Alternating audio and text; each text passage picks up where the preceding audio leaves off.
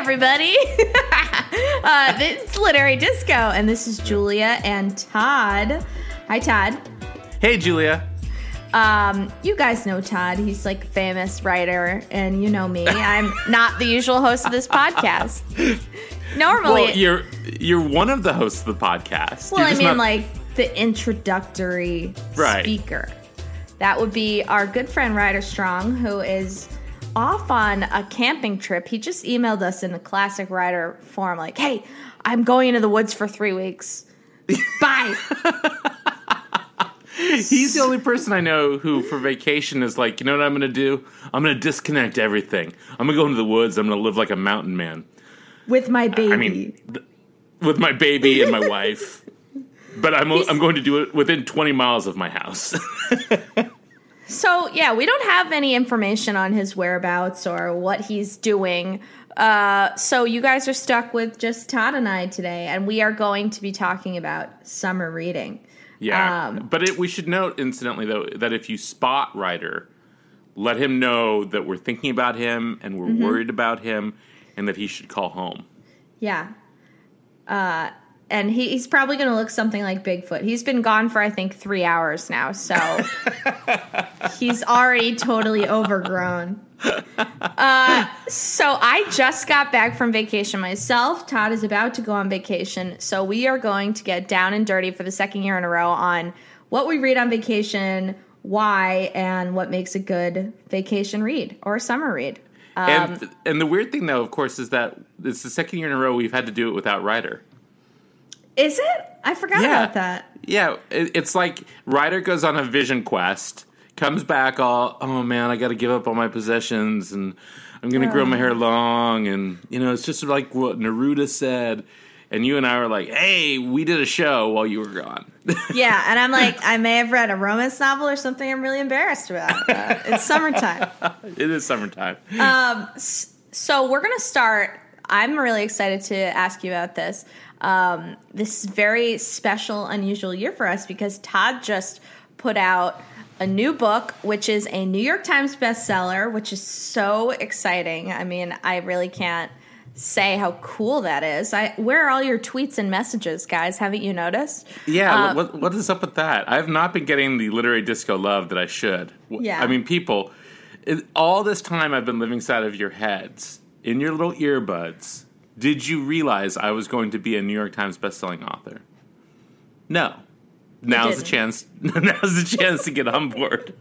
But here's the irony, though, Julia. Once again, so as listeners know, and as Julia knows, big Stephen King fan, and for the last 2 years, Stephen King has been salting my game like no one's business.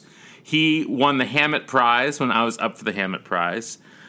He didn't beat me for the Thriller of the Year award in Belgium, though he was up for it, so that was good. But he was, as my competition, I was very concerned. Instead, Nick Pizzolatto won.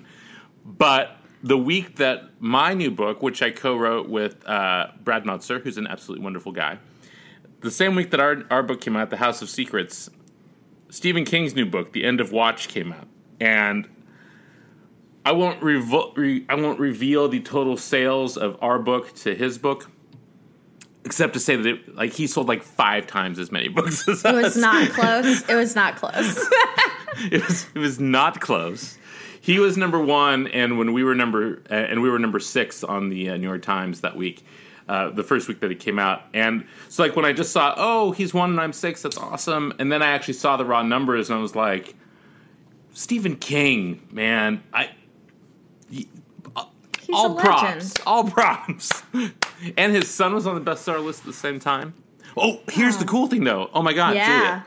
Here's the super cool thing. So the day that we're recording this, today is Thursday, June 30th. And I just found out yesterday that my book is, this week it's number 16 on the New York Times bestseller list. Awesome. But my brother's new book with the writer Janet Ivanovich, which came out last Tuesday, is number 1 on the New York Times bestseller list for ebooks, and number 3 overall, and number 8 in fiction. But we're both on the New York Times bestseller list together. At the same time, it's like on the same list. It's the coolest thing ever. That is the coolest thing ever. However, I'm thinking if there's 2 Kings and 2 Goldbergs on the list, this really sounds like a Clinton Bush dynasty type deal, and I'm just not sure it's fair. Just putting it out there. It probably isn't.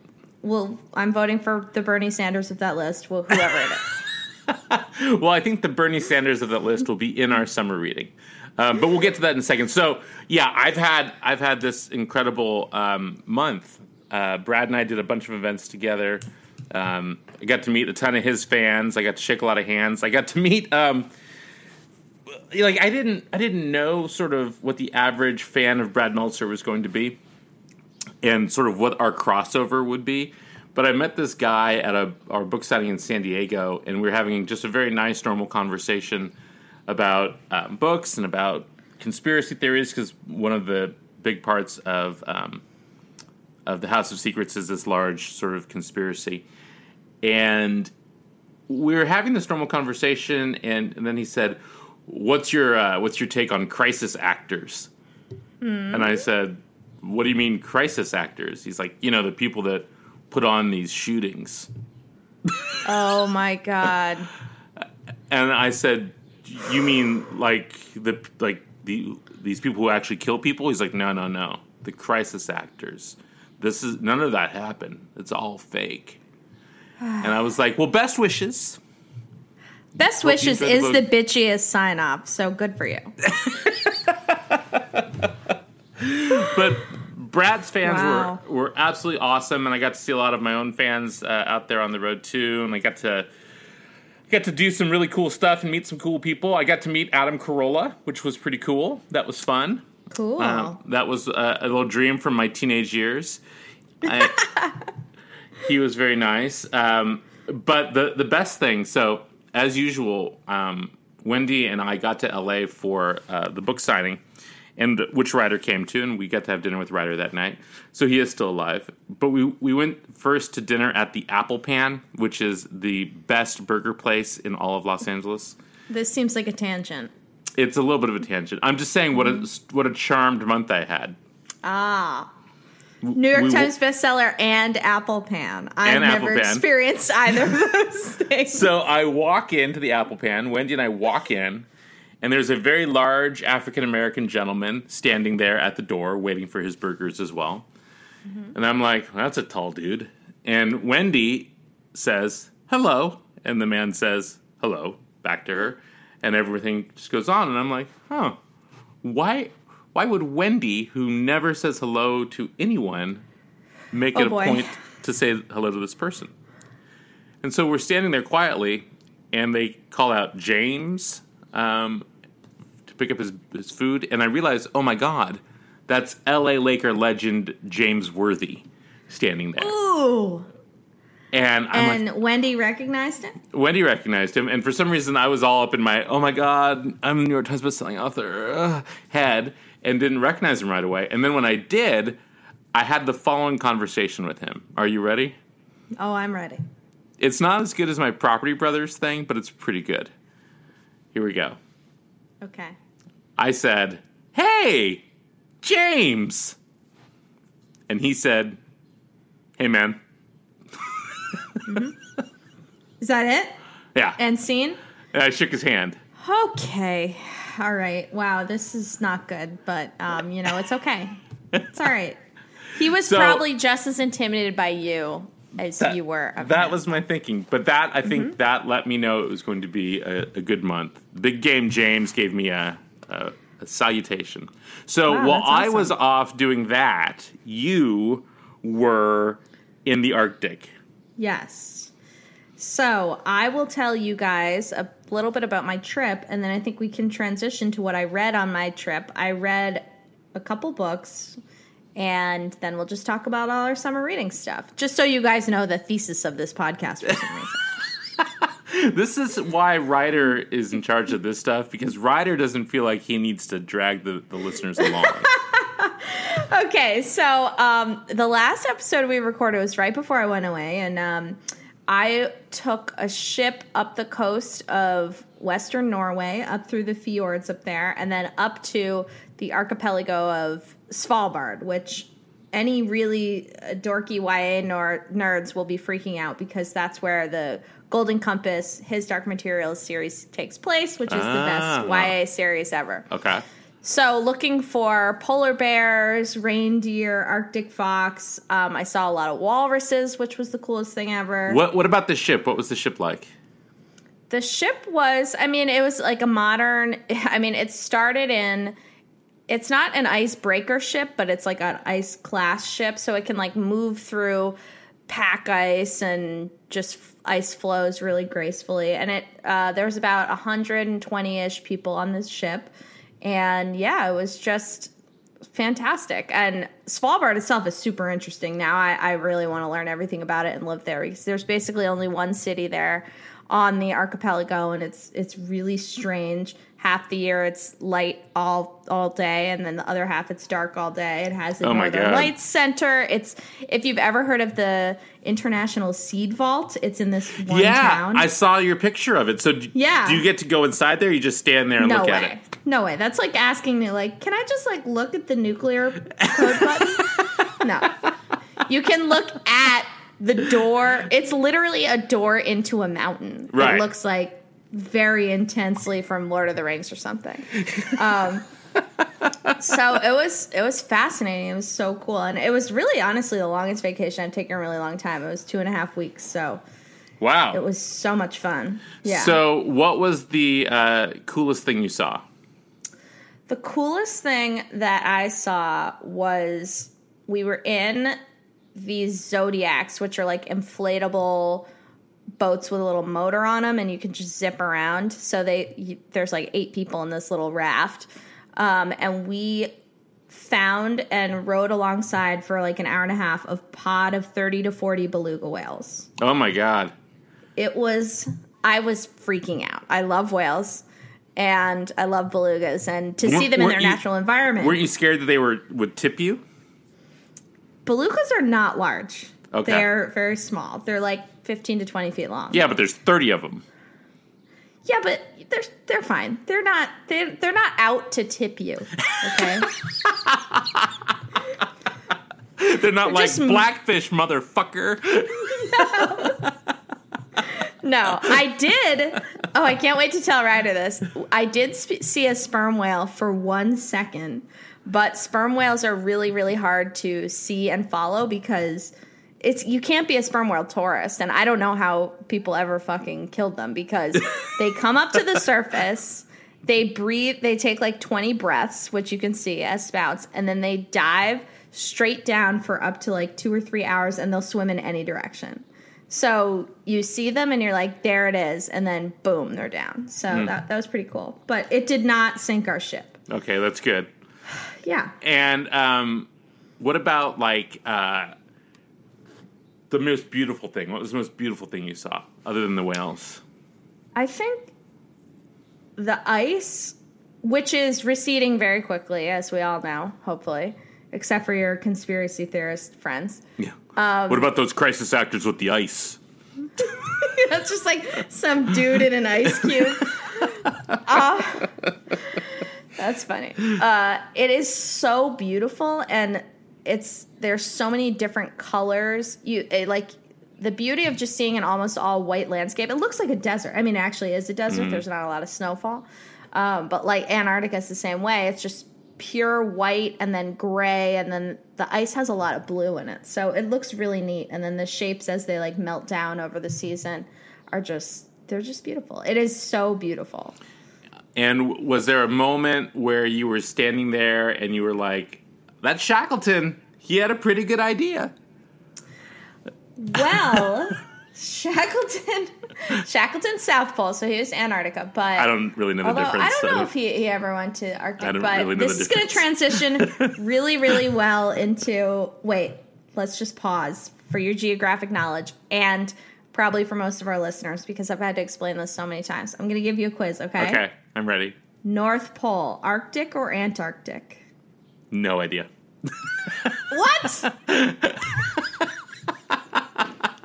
I shouldn't have phrased this as a quiz. Okay. Let me phrase it like this. Antarctica. I believe the North Pole is the Arctic. Correct. And Antarctica is at the bottom. That's right. Antarctica. Right. Gotcha. So, polar bears, Arctic or Antarctic, north or south? North. Right. Penguins, north, south, or both? South. Right. You're doing great. Okay. You're doing great. So an easy way to remember it is that Arctic actually is derived from the root of bear, because that's where, first of all, that's where the bears are, and second of all, that's where the Big and Little Dipper are, which are, Ursa Major and Ursa Minor. Right. So all the bear shit is up north. Ant means without. So right. Antarctica means without bears, and it's at the bottom. I had no idea that that's what it meant. Yeah. So no we're all idea at all. here. Wow. But I just recently had to learn all about Ursa Major and Ursa Minor for something that was in my book, in fact. And that's a fucked up story, by the way. For those of you not familiar with how Ursa became in the sky, the bear, it's one of the worst myths ever. Yeah, it is. It is messed up. It's a super rapey god myth.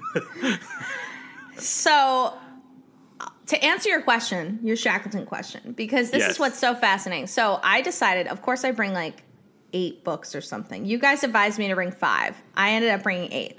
I ended up reading 2, of course. So, I'm like hauling around all these books, but the one that I spent the most time reading. Oh, yeah. Literally to the edge of the classic. earth. Yeah. The edge of the earth, you got a big old bindle of books. So, the one I ended up reading for most of the time was this 1,000-page novel called The Terror, all about these 2 ships, the Terror and the Erebus, that got stranded in the North Pole, not in the North Pole, looking for the Northwest Passage. So up where I was. Right. And the thing about, here's another Antarctic fact that I think everyone should know. The North Pole has no land under it. It's just ice. Antarctica is actually a continent. So when folks were looking for the Northwest Passage, like sometimes they would go and it would be like all melty and they'd be like, oh, easy, cool, we made it, woo. And then sometimes the ice would just never unfreeze. So they would just like drive around looking for the passage and it wasn't there and they would get stuck and all die. So this novel was really good. It was historical fiction and I never usually read that. But the everyone on these 2 ships just disappeared. There were so many search parties sent for them. This is real life. And no one ever found these like 150 people. So the novel just goes through all the ways they probably died. So like scurvy. Why the fuck would you read that when you're on a boat up there? That's crazy. I was like every day and I'd wake up and be like, oh my God, Greg, did you know that when this was happening, they had just invented canned foods, but they didn't know how to seal them properly. So, like, a bunch of people were like poisoned. Oh, with botulism. Yeah. So it was so gruesome. It was like all about like murder and poisoning and scurvy and like polar bears eating you, and it was great. But it took me almost the whole trip to read. It was very long. God. So I recommend it. The Terror. But I always do that. I always end up. Oh, and then of course they all ended up eating each other too. So so there's a nice little cannibal aspect too. Yeah. For my summer reading, I love a little man-on-man eating. That's a perennial. I read so many books and see so many movies that end up in cannibalism that Greg will not watch movies with me anymore. He's like, if there ends up being people eating people, then I'll be so mad at you. And it happens more often than you think, you guys. It's a universal truth. That's a universal truth. Not that love is love, but that eventually you will have to eat a man. People. Oh God, that's disgusting. Yeah.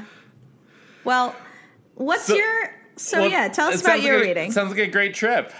It was. Are you writing something about it for someone? Did you record stuff to put out onto the podcastian world or anything? I did record a little bit of sound, and I have been writing some things, so hopefully it'll all come together, but it still feels like I just got back, so I gotta do it. Yeah, you must be tired. So I'm actually going on vacation tomorrow. My wife, Wendy, and I are leaving for a week to Sedona, where we often go in the summertime. And then later this summer, we're going to go up to the San Francisco Bay Area for a few days. And then, this is so cool. I was just telling Ryder this when I saw him. In August, this is so cool, Julia. In August, I'm going for a week to FBI sleepaway camp in Wisconsin. That's not real. It is real. That's not real. It's this thing called the Riders Police Academy, and Shut up. It's held up in outside Green Bay, Wisconsin, and it's held at this like tactical training center outside of Green Bay, and it's cops, FBI, DEA, ATF. There's shooting and like attacking building training and driving training. What?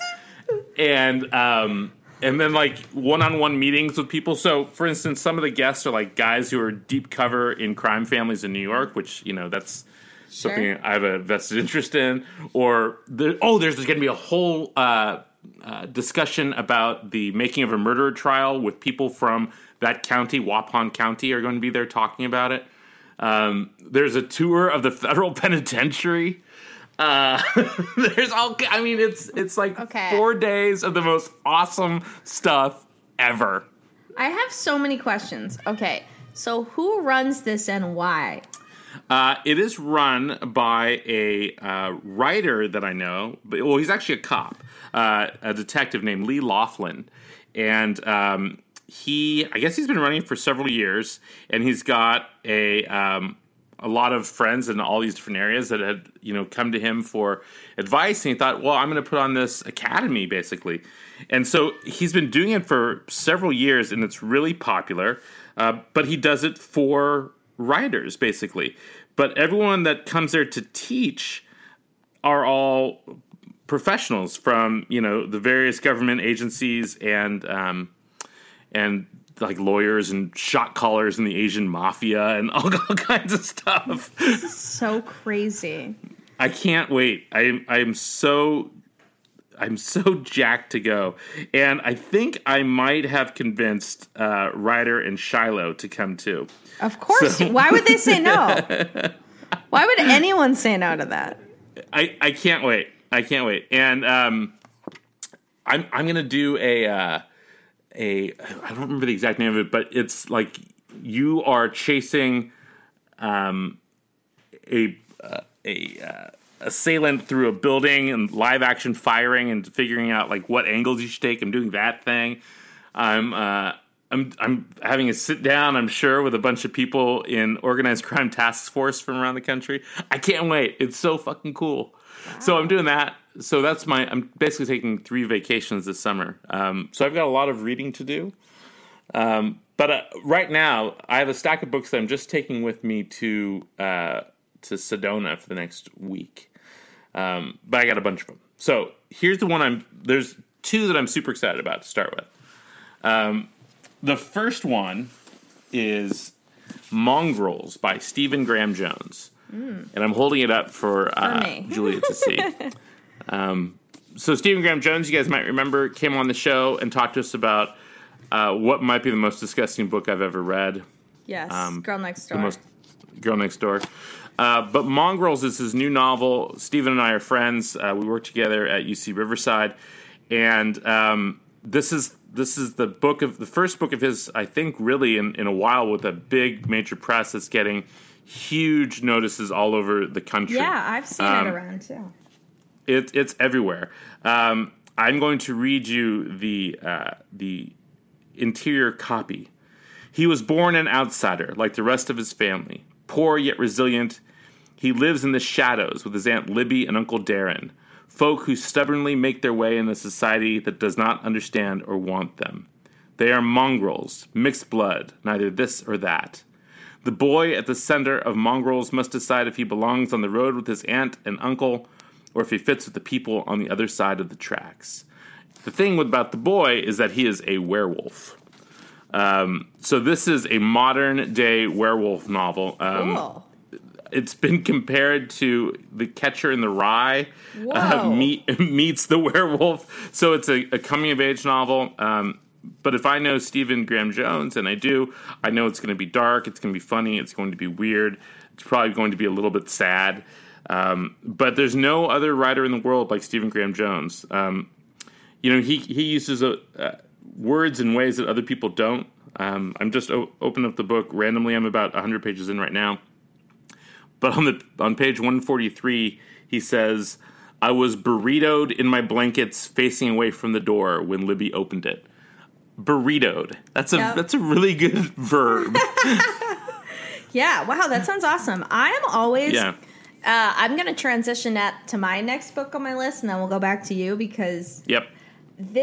I'm always on the lookout for, like, the next monster or horror thing. Like, I'm pretty over vampires, as I hope everyone is. And I just feel like no one has done werewolves really, really well. Mm-hmm. So that's so cool and exciting. But another thing that I thought I was over until now was zombies.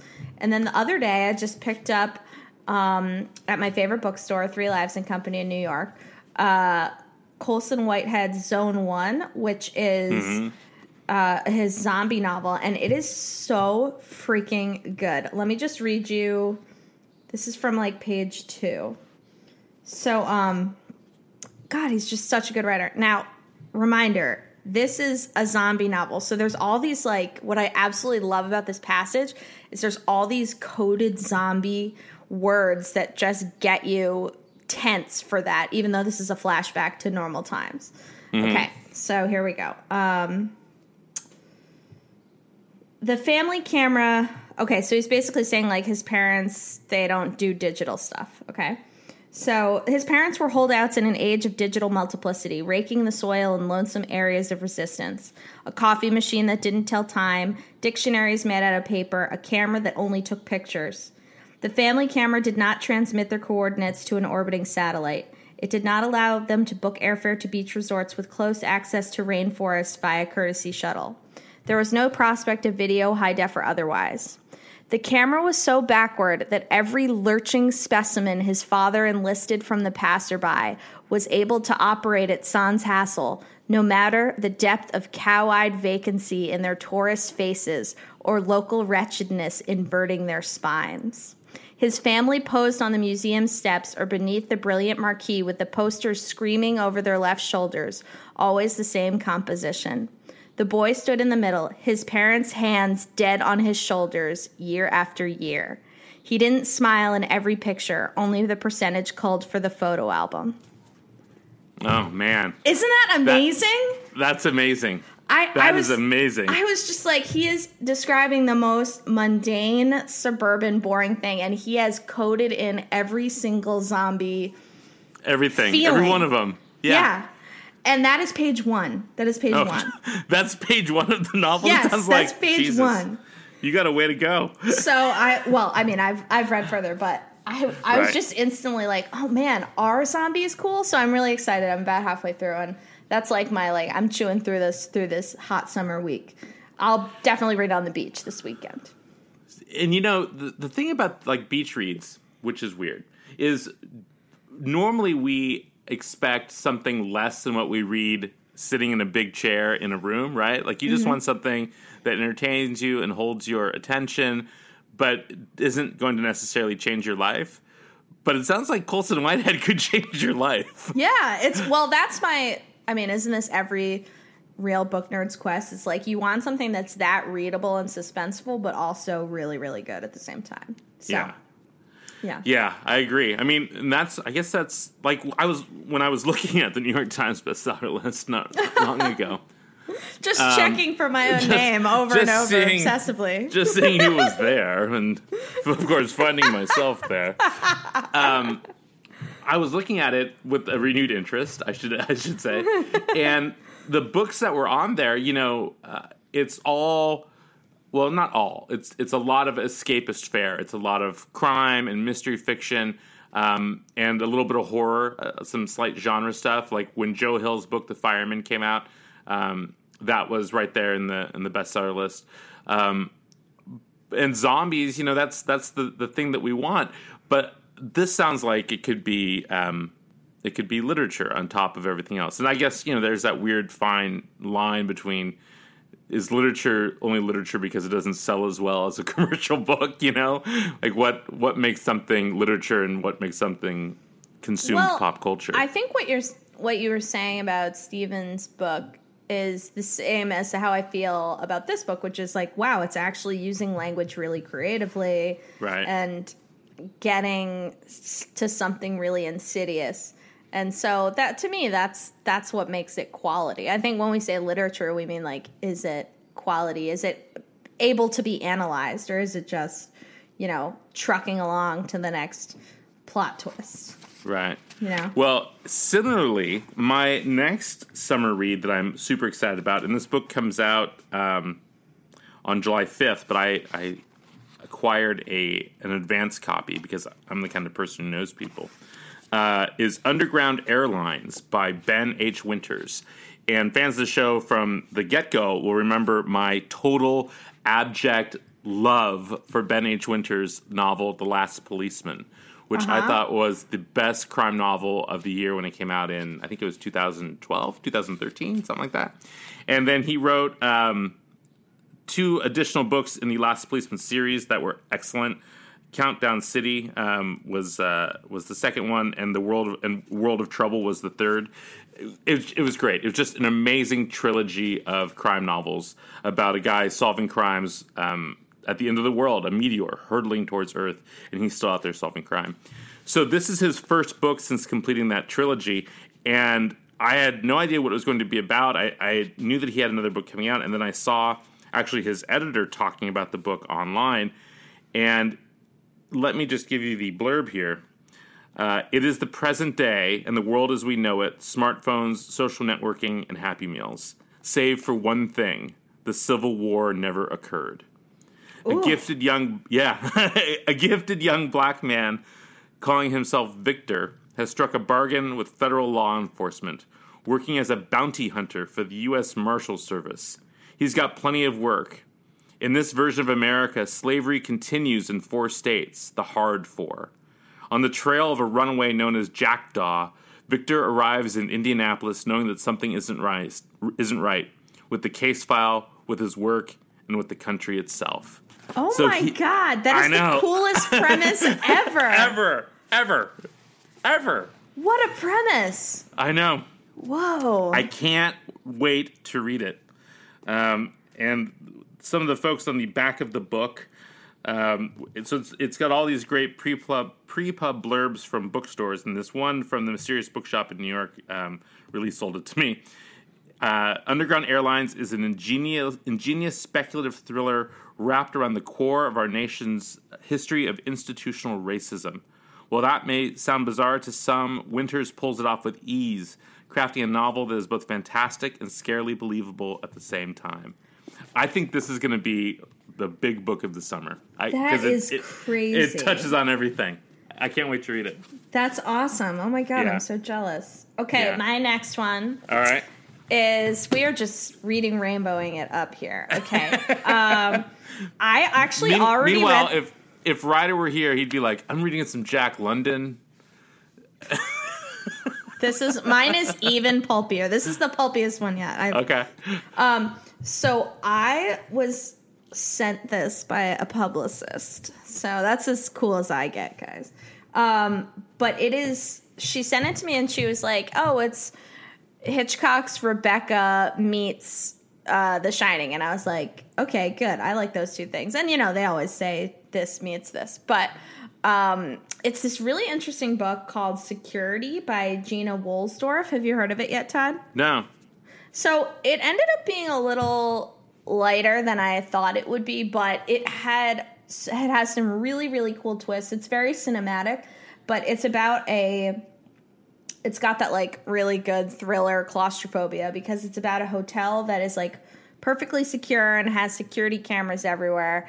And a murder, basically like a slasher style murderer, enters the building in the night and starts picking off the staff.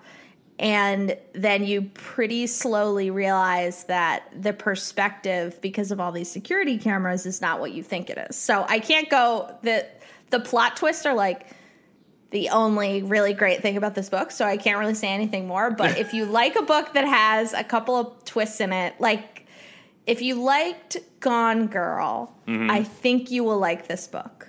But it's also like a bloody horror stabby book. So it's fun. It's fun, is my point. A bloody horror stabby book. And she does this really cool thing. So here's something I can tell you.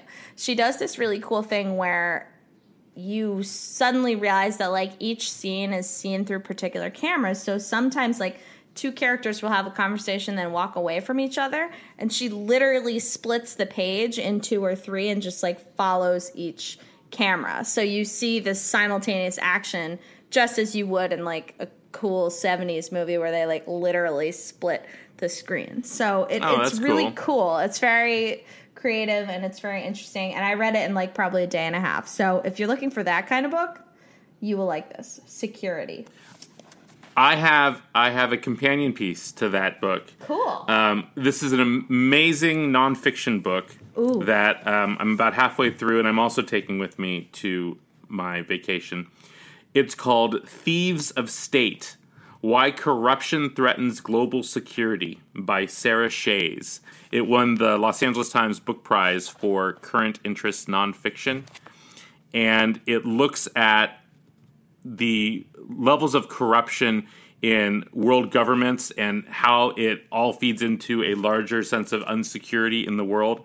So everything from militant extremism, Boko Haram, revolutions, and it connects Protestant Reformation to the Arab Spring.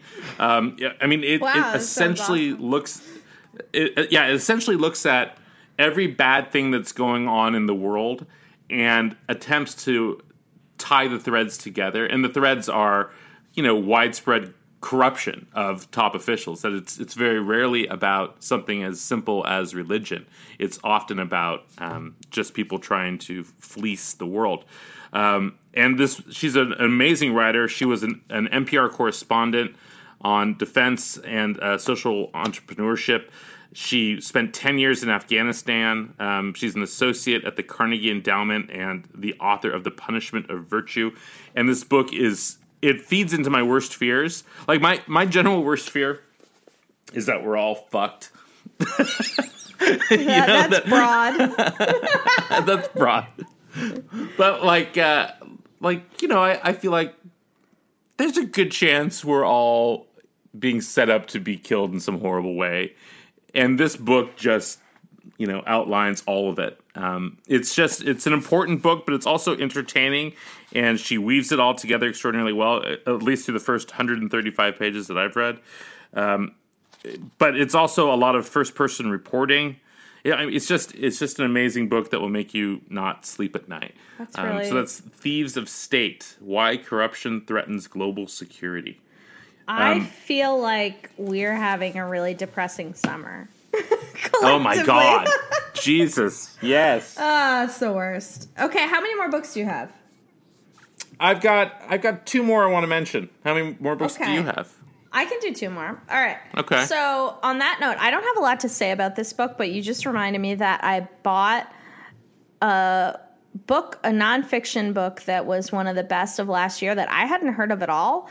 And very related to everything we've been talking about, called Ghetto Side. Have you read this book? No, I haven't heard of it. Okay. It's called Ghetto Side: A True Story of Murder in America. It was a New York Times bestseller last year by Jill Leovy.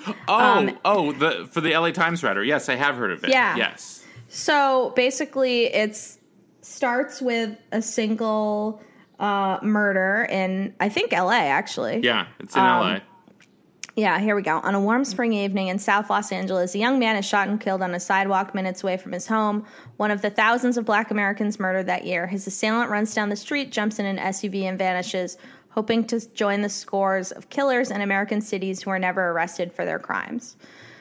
And then it's assigned to a detective, and I have not read a page of this. I was just very excited about it.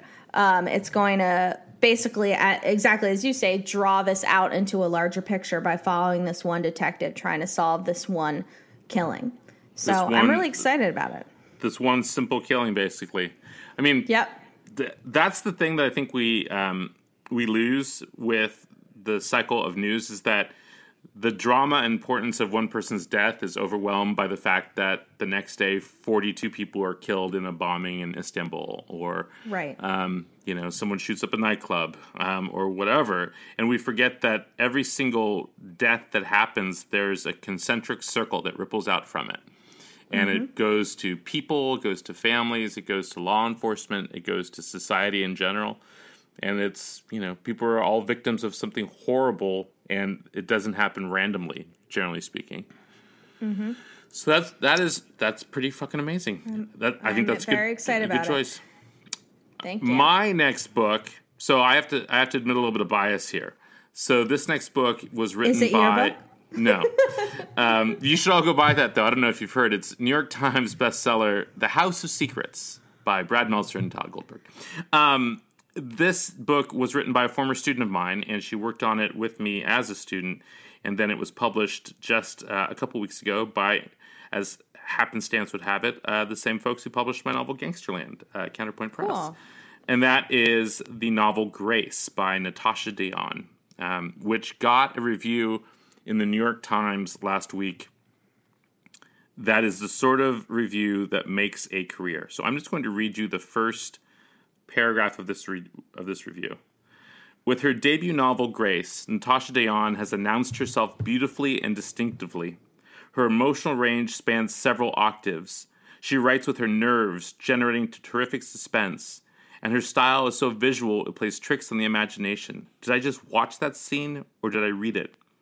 Miss Dayon is not merely another new author to watch. She has delivered something whole and to be reckoned with right now. Like, that's the opening of the review.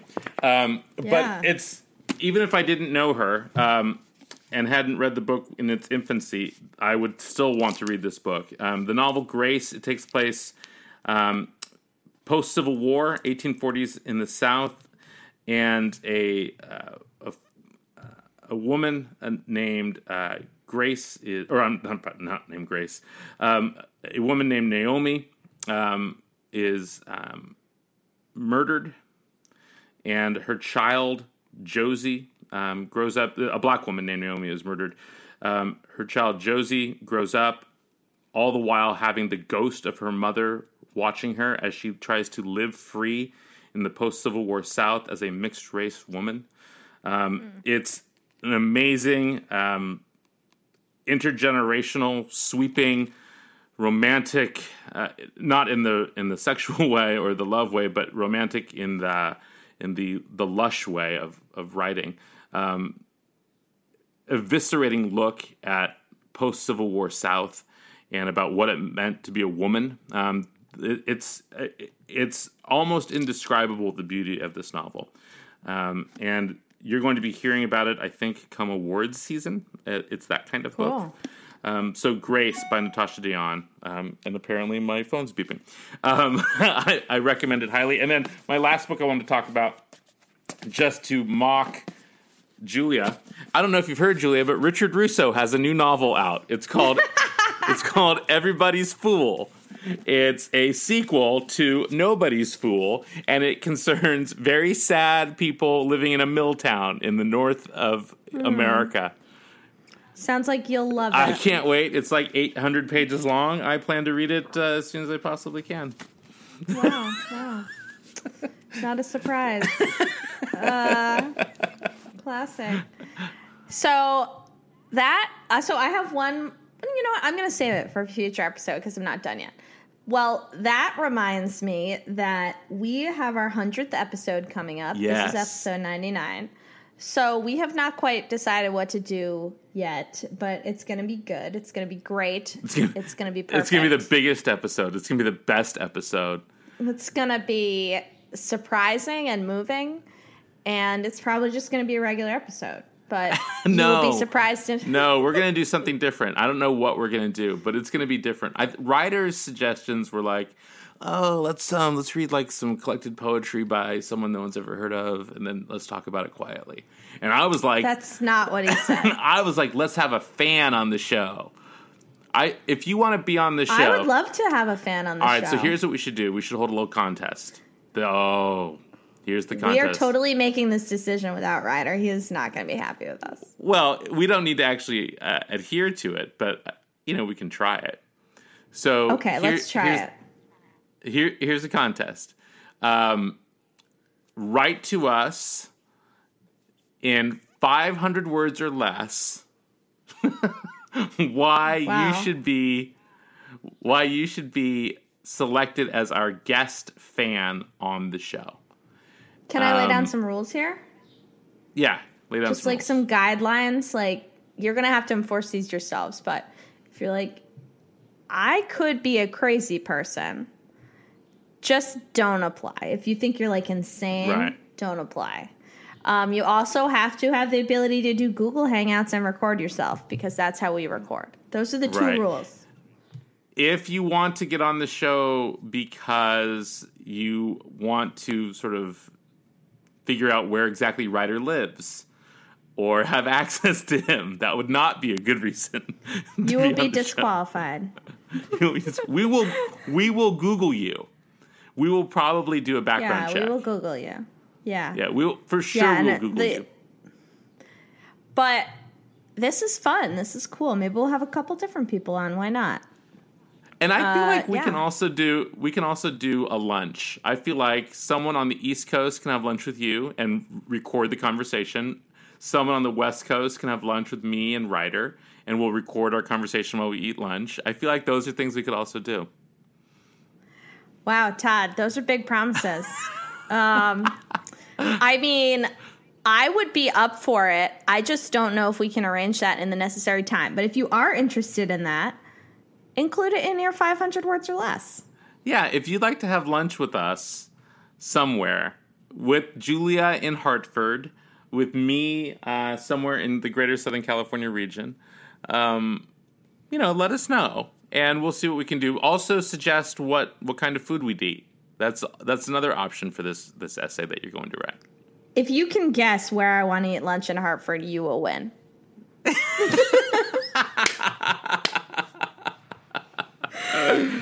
I mean, I have like 20 favorite restaurants, but if you pick one of them, I'll be like, you know what you're talking about. So, I have a history of being successfully stalked by our fans. So that's true. I've heard this. Oh God, I just remembered something. So the person who had successfully stalked Julia somewhere and then saw me at AWP, and then we picked them to win a prize. I never sent them a prize. I deleted your text accidentally, and I don't know your address. I have a prize for you. I know this is vague, but I'm putting the call. Get your shit together. That was the most convoluted. We've done 99 episodes. Come on. This person talked to me in April. It was in April. So, person from April. As long as it's April 2016, you're fine. Well, wow. I think that about does it for our summer books. We got a lot more. There's a bunch of great new books that are coming out. I should also mention that if you have a favorite book of the summer, or if you're enjoying something, tweet at us, put it on our Facebook page, let us know what you're enjoying, and maybe we will read it on episode 101. Yeah, and I just want to say, if you can't, for some reason, apply to be one of our guests, or even if you don't make it or whatever, please send us questions and talking points. We love hearing from you guys about what you want to know about the publishing world, or us, or Todd's favorite tacos, or whatever. Please don't make it that. And we should note the email address to send your 500 word or less essays is literarydisco@gmail.com. So feel free to send it to us. I think now, typically, we say Literary Disco is produced and saved every week by Tucker Ives. Thank you, Tucker. I'm Todd Goldberg. That's Julie Pastel. Pastel. We miss you, Ryder. And somewhere out in the wild is Ryder Go Strong. find him in the woods. Play that distinctive music, Tucker.